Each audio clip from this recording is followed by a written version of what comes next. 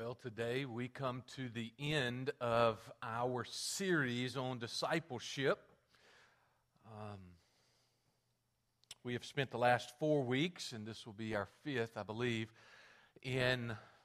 on this topic of what a disciple is and what it means to be a follower of Christ. I asked you some tough questions at the beginning of last Sunday's sermon, and I'm not going to go through those again. I'm not going to re-preach last Sunday's sermon, that one point, but I do want to pick up from there and continue with some ingredients for joy in discipleship.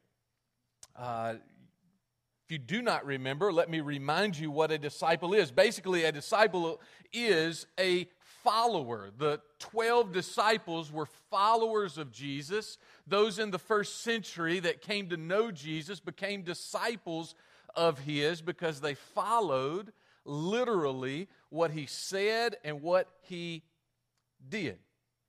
Our end, the end goal, the finish line, so to speak, of this life is to be like Jesus. If you are a believer, if you're a Christian, a Christ follower, if you're a disciple, the end goal is to look like Jesus, to act like Jesus, to talk like Jesus, to walk like Jesus.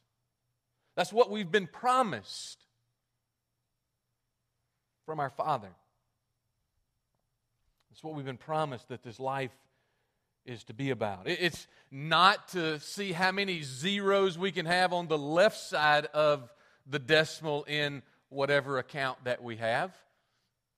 It's not to see how many guns or how many toys or how many purses or how many shoes that we can have in the closet, in the garage, in the driveway. It's not to see, this life is not to see how many places that we can travel, how many friends we can have on Facebook. This life, if you are a believer, is that we will be like Jesus. So every day, every week, every month, every year that we are a believer, we are to be closer and closer to looking like Jesus.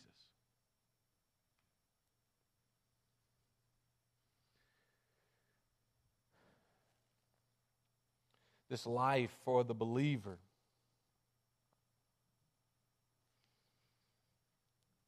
is demonstrated in the letter that Paul wrote to the people at Ephesus. We have looked last week at a portion of this prayer in Ephesians chapter 1. If you have a copy of God's Word, turn with me to Ephesians chapter 1. If you don't have a copy, you will see the verses on the screen. But turn with me there, and I want to read this prayer that Paul had for the church at Ephesus. And I want to talk about some of these ingredients for joy and discipleship. Here's the prayer.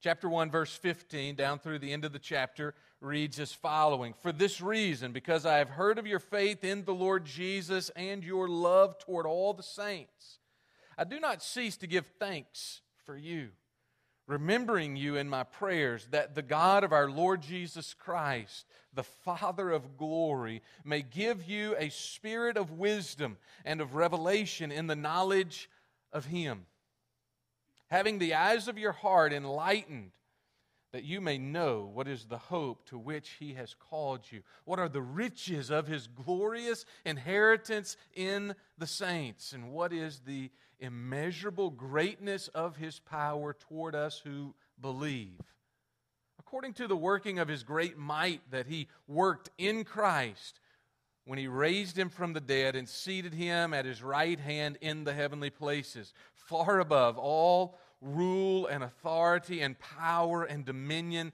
and above every name that is named, not only in this age, but also in the one to come. And He put all things under His feet and gave Him as head over all things to the church, which is His body, the fullness of Him who fills all in all. Last week we saw one of the ingredients for joy, and that was the gift of the Holy Spirit. If you weren't here last week, I seldom, I can't say never after today. I think this is the first time that I've ever said this. If you missed last Sunday, you may want to go back and listen to the sermon. I think I'm a terrible preacher. South Carolinians, I really do, and Mississippians. I think that I am absolutely terrible. Although I love to do this, I don't think I'm very good at this, and that's y'all can chew on that at lunch in just a little bit. But last week there were some things stated from the Word that was brought out that you will need. If you don't need it right now, you'll need it in just a little while. You'll need it next week. You'll need it next month to remember when you're going through this thing called life. There is to be joy, and one of the reasons that there is joy, an ingredient to the whole puzzle, to the whole cake, so to speak, is the gift of the Spirit. This morning I want to share with you 3 more ingredients. I've combined a couple of them. Actually 2 ingredients. I've combined 3 or 4 in the rest of this prayer. So, the first point, last week we saw the first ingredient of joy is the gift of the Spirit. Second, today we see that the second ingredient for joy in discipleship is encouragement. It is encouragement. Have you ever been around somebody who had the gift of discouragement? Don't raise your hand or say their name. Have you ever been around a person who had the gift of encouragement? I like to be around those people. I like to talk to those people. Why? Because of what they're going to give back to me. If I don't talk to you much, no. If you have the gift of encouragement, and every single one of us should be encouragers. We should be encouragers. Why? Because we all struggle. Because we all go through trials. Because we all get knocked down. Because we've been to some degree where every single one of us are right now. And we need to encourage one another. Paul was an encourager. We don't think of Paul as an encourager that much. We think of Barnabas as the encourager. But Paul, in this prayer, is encouraging the church at Ephesus to have joy. He understood what they were supposed to be. They were supposed to be disciples. They were supposed to be followers of Jesus. They were supposed to be growing in their faith each and every day. And he understood that, and he is coming alongside them, and he is writing to them to say, hey, stay in there. Understand whose you are. You are in Christ. 12 times in the first 12 verses, which we didn't look at, he says you are in Him. You are in the Beloved. You are in Christ. Understand that, church at Ephesus. Understand that, church at Riverbend. You're in Him. Be encouraged.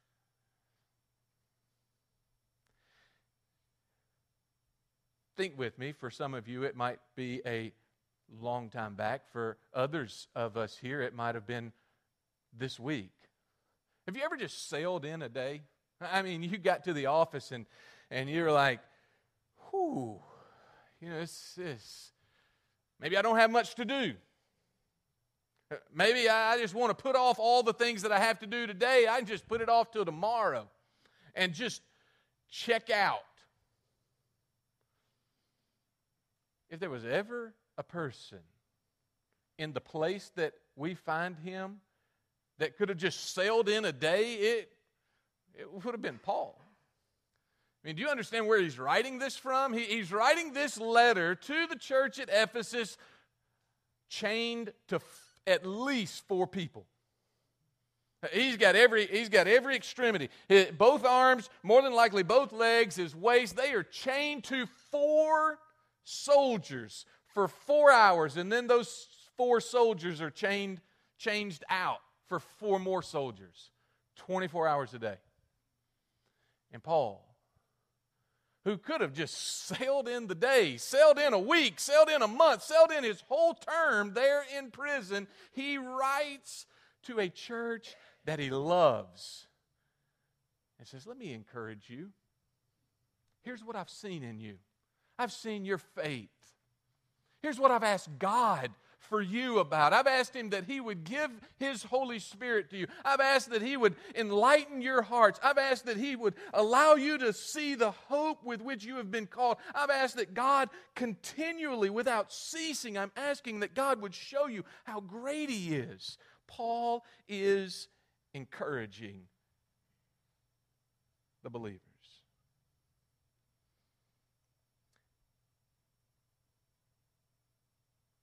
Let me share with you three or four things about this encouragement. Verse 16 states that he doesn't cease to give thanks for them. Paul's there in jail, and he is thankful. Some of you, I've spoken with you in the past week. I've spoken with you in the past month. I know where you are. I know some hardships over the past year, some hardships over the past couple of years with parents, with kids, with jobs, with health.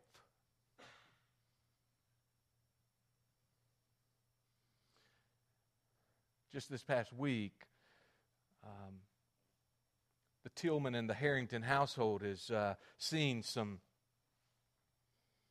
hardship. I stated it this way to both my mom and my mother-in-law yesterday. I said, are y'all trying to outdo each other? See how many neurosurgeons y'all can see in a short period of time. My mother came home from UAB yesterday with two of her vertebrae fused together. My mother-in-law went to the grocery store late Friday afternoon and decided, you know what, I want to see a neurosurgeon. So she fell and cracked a couple of vertebrae in her neck. And you get one of those phone calls and you're like, okay, who do I go see? Where do I go see you? You get a phone call, or you get brought into the office and the news is not good. The news is, I don't need you anymore. You're fired. You get news sitting in a doctor's office that you just can't handle. You go have a nice discussion with your spouse, and it is a heated one. There is encouragement. Paul says here that he does not cease to give thanks for the church.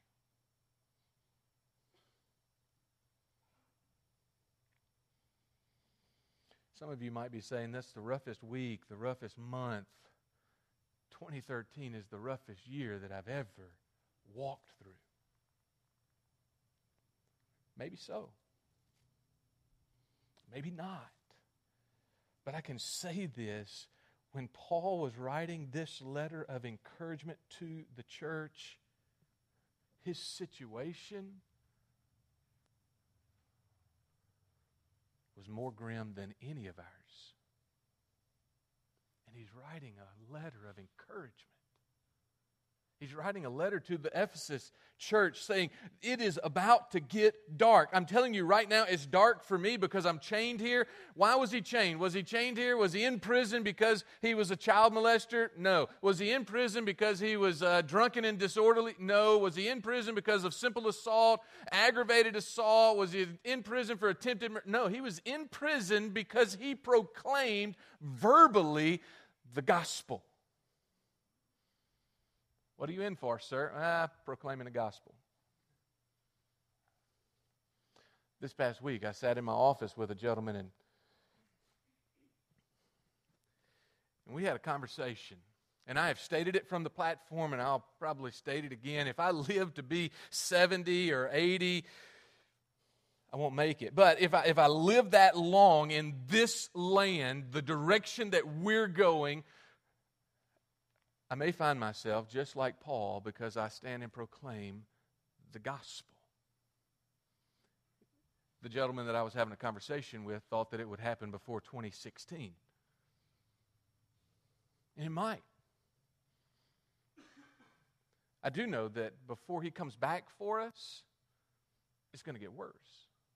I believe that.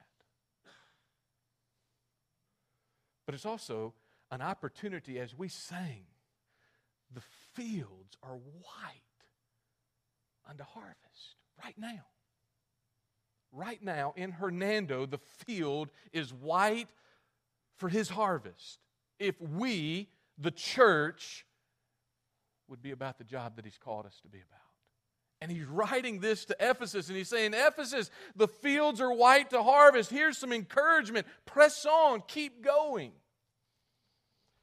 Paul then asks God to allow this church to have the eyes of their heart enlightened.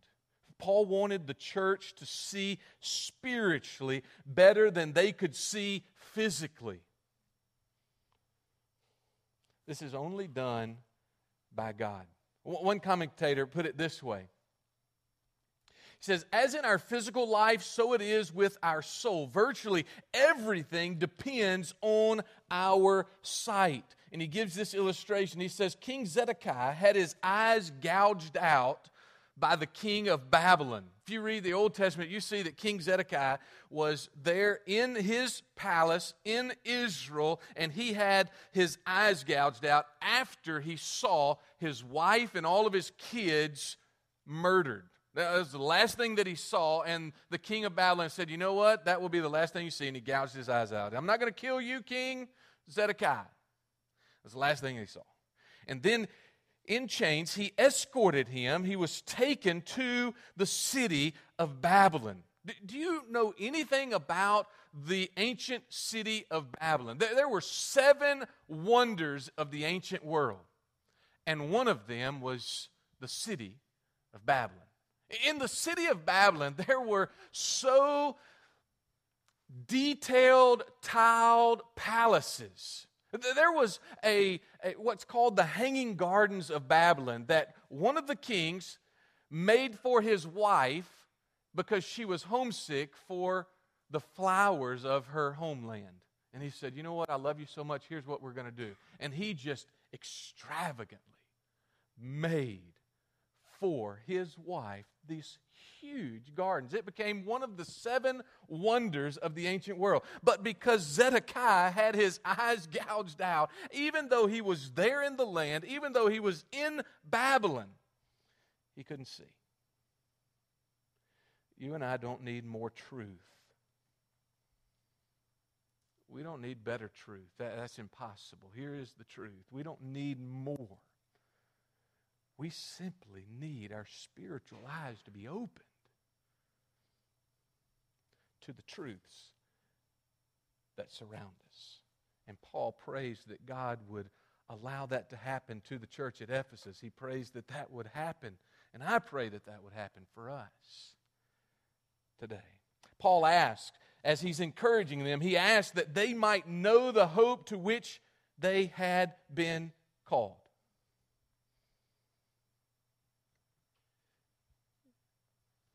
This is not Greek class, but it is an important word for you to come to understand. There's 2 words in the Greek language for know. You can know something factually. We kind of talked about this last week. Or you can know something experientially. Something that grabs a hold of you, that you've lived through, that you've walked through. And Paul says, I want you to know. I want you to experience the hope to which you have been called. What have you been called to? Ma'am? Sir? What have you been called to? If you're a follower of Christ, Jesus stated it this way in John chapter 10, verse 10. He says, the thief comes only to steal and kill and destroy, but I came that they may have life and have it abundantly. This abundant life isn't just out in the future forever. This abundant life is right now. And it's an encouragement for you and for me to understand the hope that God has called you and me to. 4th encouragement Paul prays that they would understand their inheritance and that it is sure. God has given us the riches of this glorious inheritance. He has given us His all, His Son, His Spirit. He will finish what He has promised. River Bend, might you and I rest in knowing that God will walk with you. He'll walk with you through that doctor's appointment. He'll walk with you through that discussion with your spouse. He'll walk with you through the news flash from the telephone about the son, about the daughter, about mom, about dad. You and I are to know that He has given us a down payment, what Paul wrote about in verse 11 down through verse 14, that He's given us this inheritance is sure. The down payment is His Spirit who has come to dwell in us. And might you and I be encouraged today. Some of you here today are going through the motions. You're going through the motions for a number of reasons. Maybe the spouse, the wife, the husband said, all right, let's go.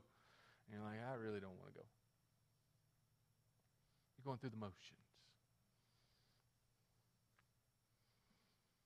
In Acts chapter 3, I want to show you a word picture or an illustration of what it means to go through the motions and also what it means to be focused. If you look there on the screen in verse number 1 down through verse 5 of Acts chapter 3, here's the story. You probably have heard it before, but it states this. Now Peter and John were going up to the temple at the hour of prayer, the 9th hour, and a man lame from birth was being carried, whom they laid daily at the gate of the temple that is called the Beautiful Gate, to ask alms of those entering the temple.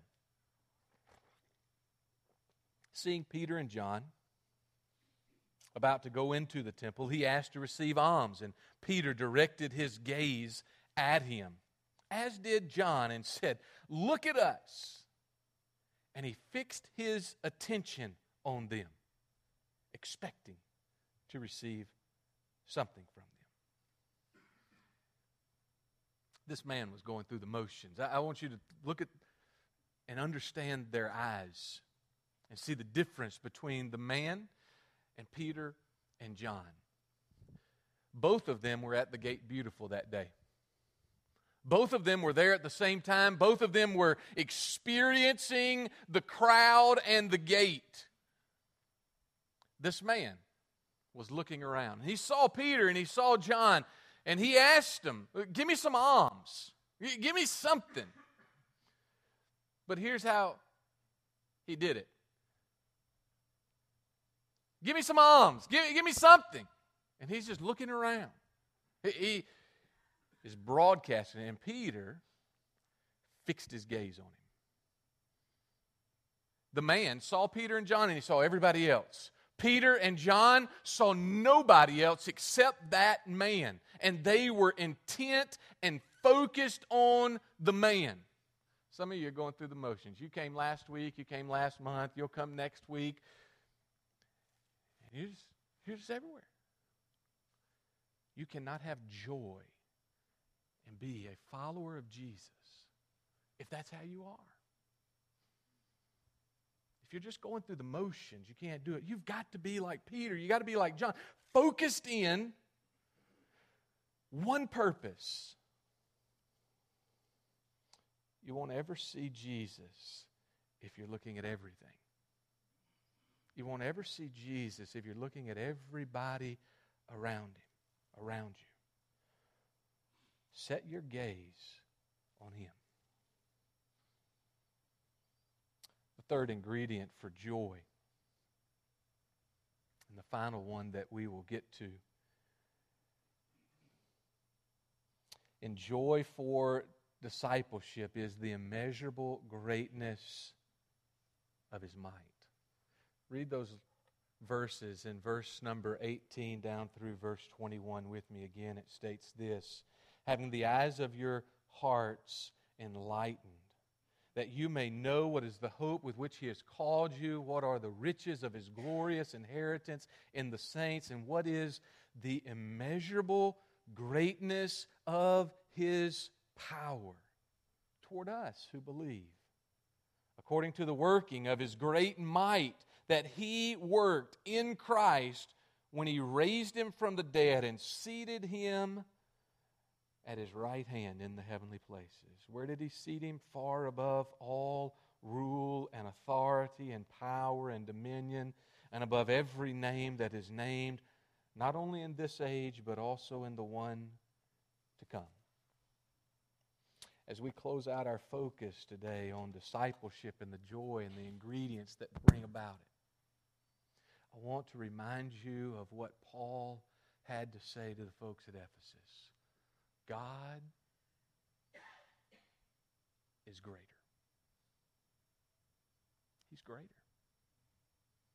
Put your focus on Him. He's greater. As I was in seminary over in Wake Forest, North Carolina, I went in my first semester to a preaching class, and I wanted to see not only if this guy that I was going into I knew he could teach well after a few weeks, taught well about preaching. I wanted to see if he could preach well. And so I went and started going to the church where he was preaching, where he was interim pastor at First Baptist Durham, North Carolina. And Dr. McDeal preached one Sunday night out of Psalm 103. And the title of his message, I don't remember every title of every sermon, but this one hit me. He said, "How to talk to yourself and not go crazy." That's how he entitled Psalm 103. And every time that I read Psalm 103, and this past week was a time where I was reading in my devotion time, and I came across Psalm 103. And I thought about this message this morning. I thought about Dr. McDeal and his sermon, how to talk to yourself and not go crazy. But I thought about this message as trying to get across the immeasurable greatness of God. I'm going to read the first 12 verses. They'll be on the screen. And I want you to think about God and His actions as I read these verses.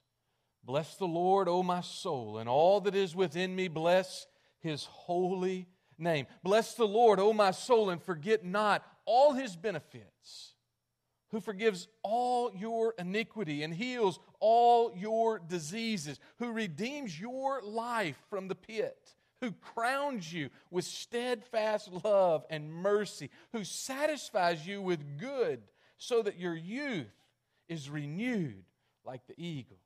The Lord works righteousness and justice for all who are oppressed. He made known His ways to Moses, His acts to the people of Israel. The Lord is merciful and gracious, slow to anger, and abounding in steadfast love. He will not always chide, nor will He keep His anger forever. He does not deal with us according to our sins, nor repay us according to our iniquities. For as high as the heavens are above the earth, so great is His steadfast love toward those who fear Him. As far as the east is from the west, so far does He remove our transgressions from us. Might you and I remember the immeasurable greatness of His might.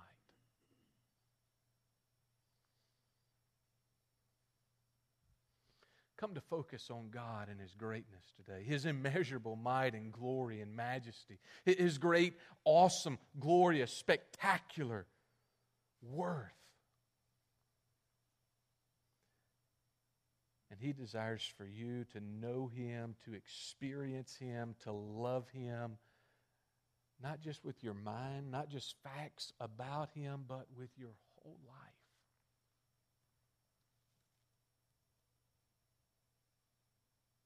You are to follow this God.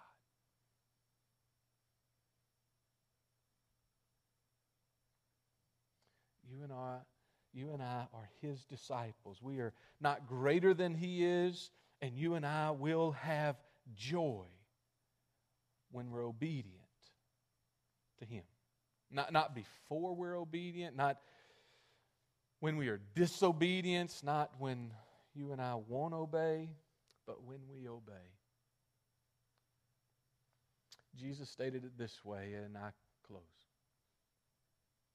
Matthew chapter 6, verse 33. But seek first the kingdom of God and His righteousness, and all these other things, they'll be added to you. Heavenly Father, we have come today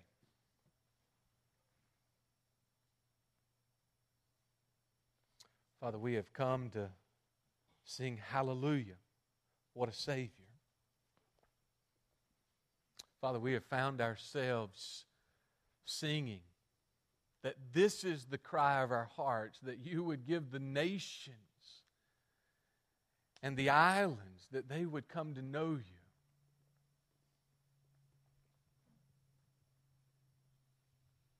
We have heard with our ears. We have read with our eyes how great you are.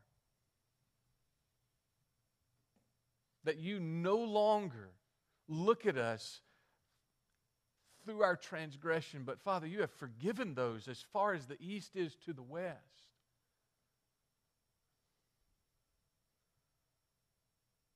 Father, you desire that Brian Tillman would follow you. You desire that every single one of us would follow you. Might we understand this encouragement? Might we understand this joy as we leave here today? Might the goal be in sight, that we want to be like you, walk like you, talk like you, live our days like you, and truly be a disciple of yours. If you're here today and you don't know Jesus, you're here today, you've been going through the motions of this thing called religion, this thing called Christianity, let me give you the opportunity to come.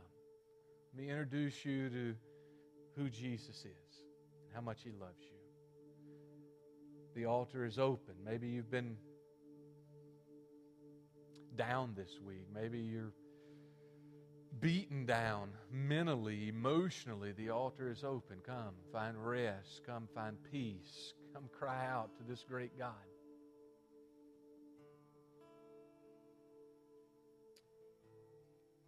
If you want me to pray with you, I'll be more than happy to. Why don't you join us as we stand and as we sing? The invitation is for you this morning.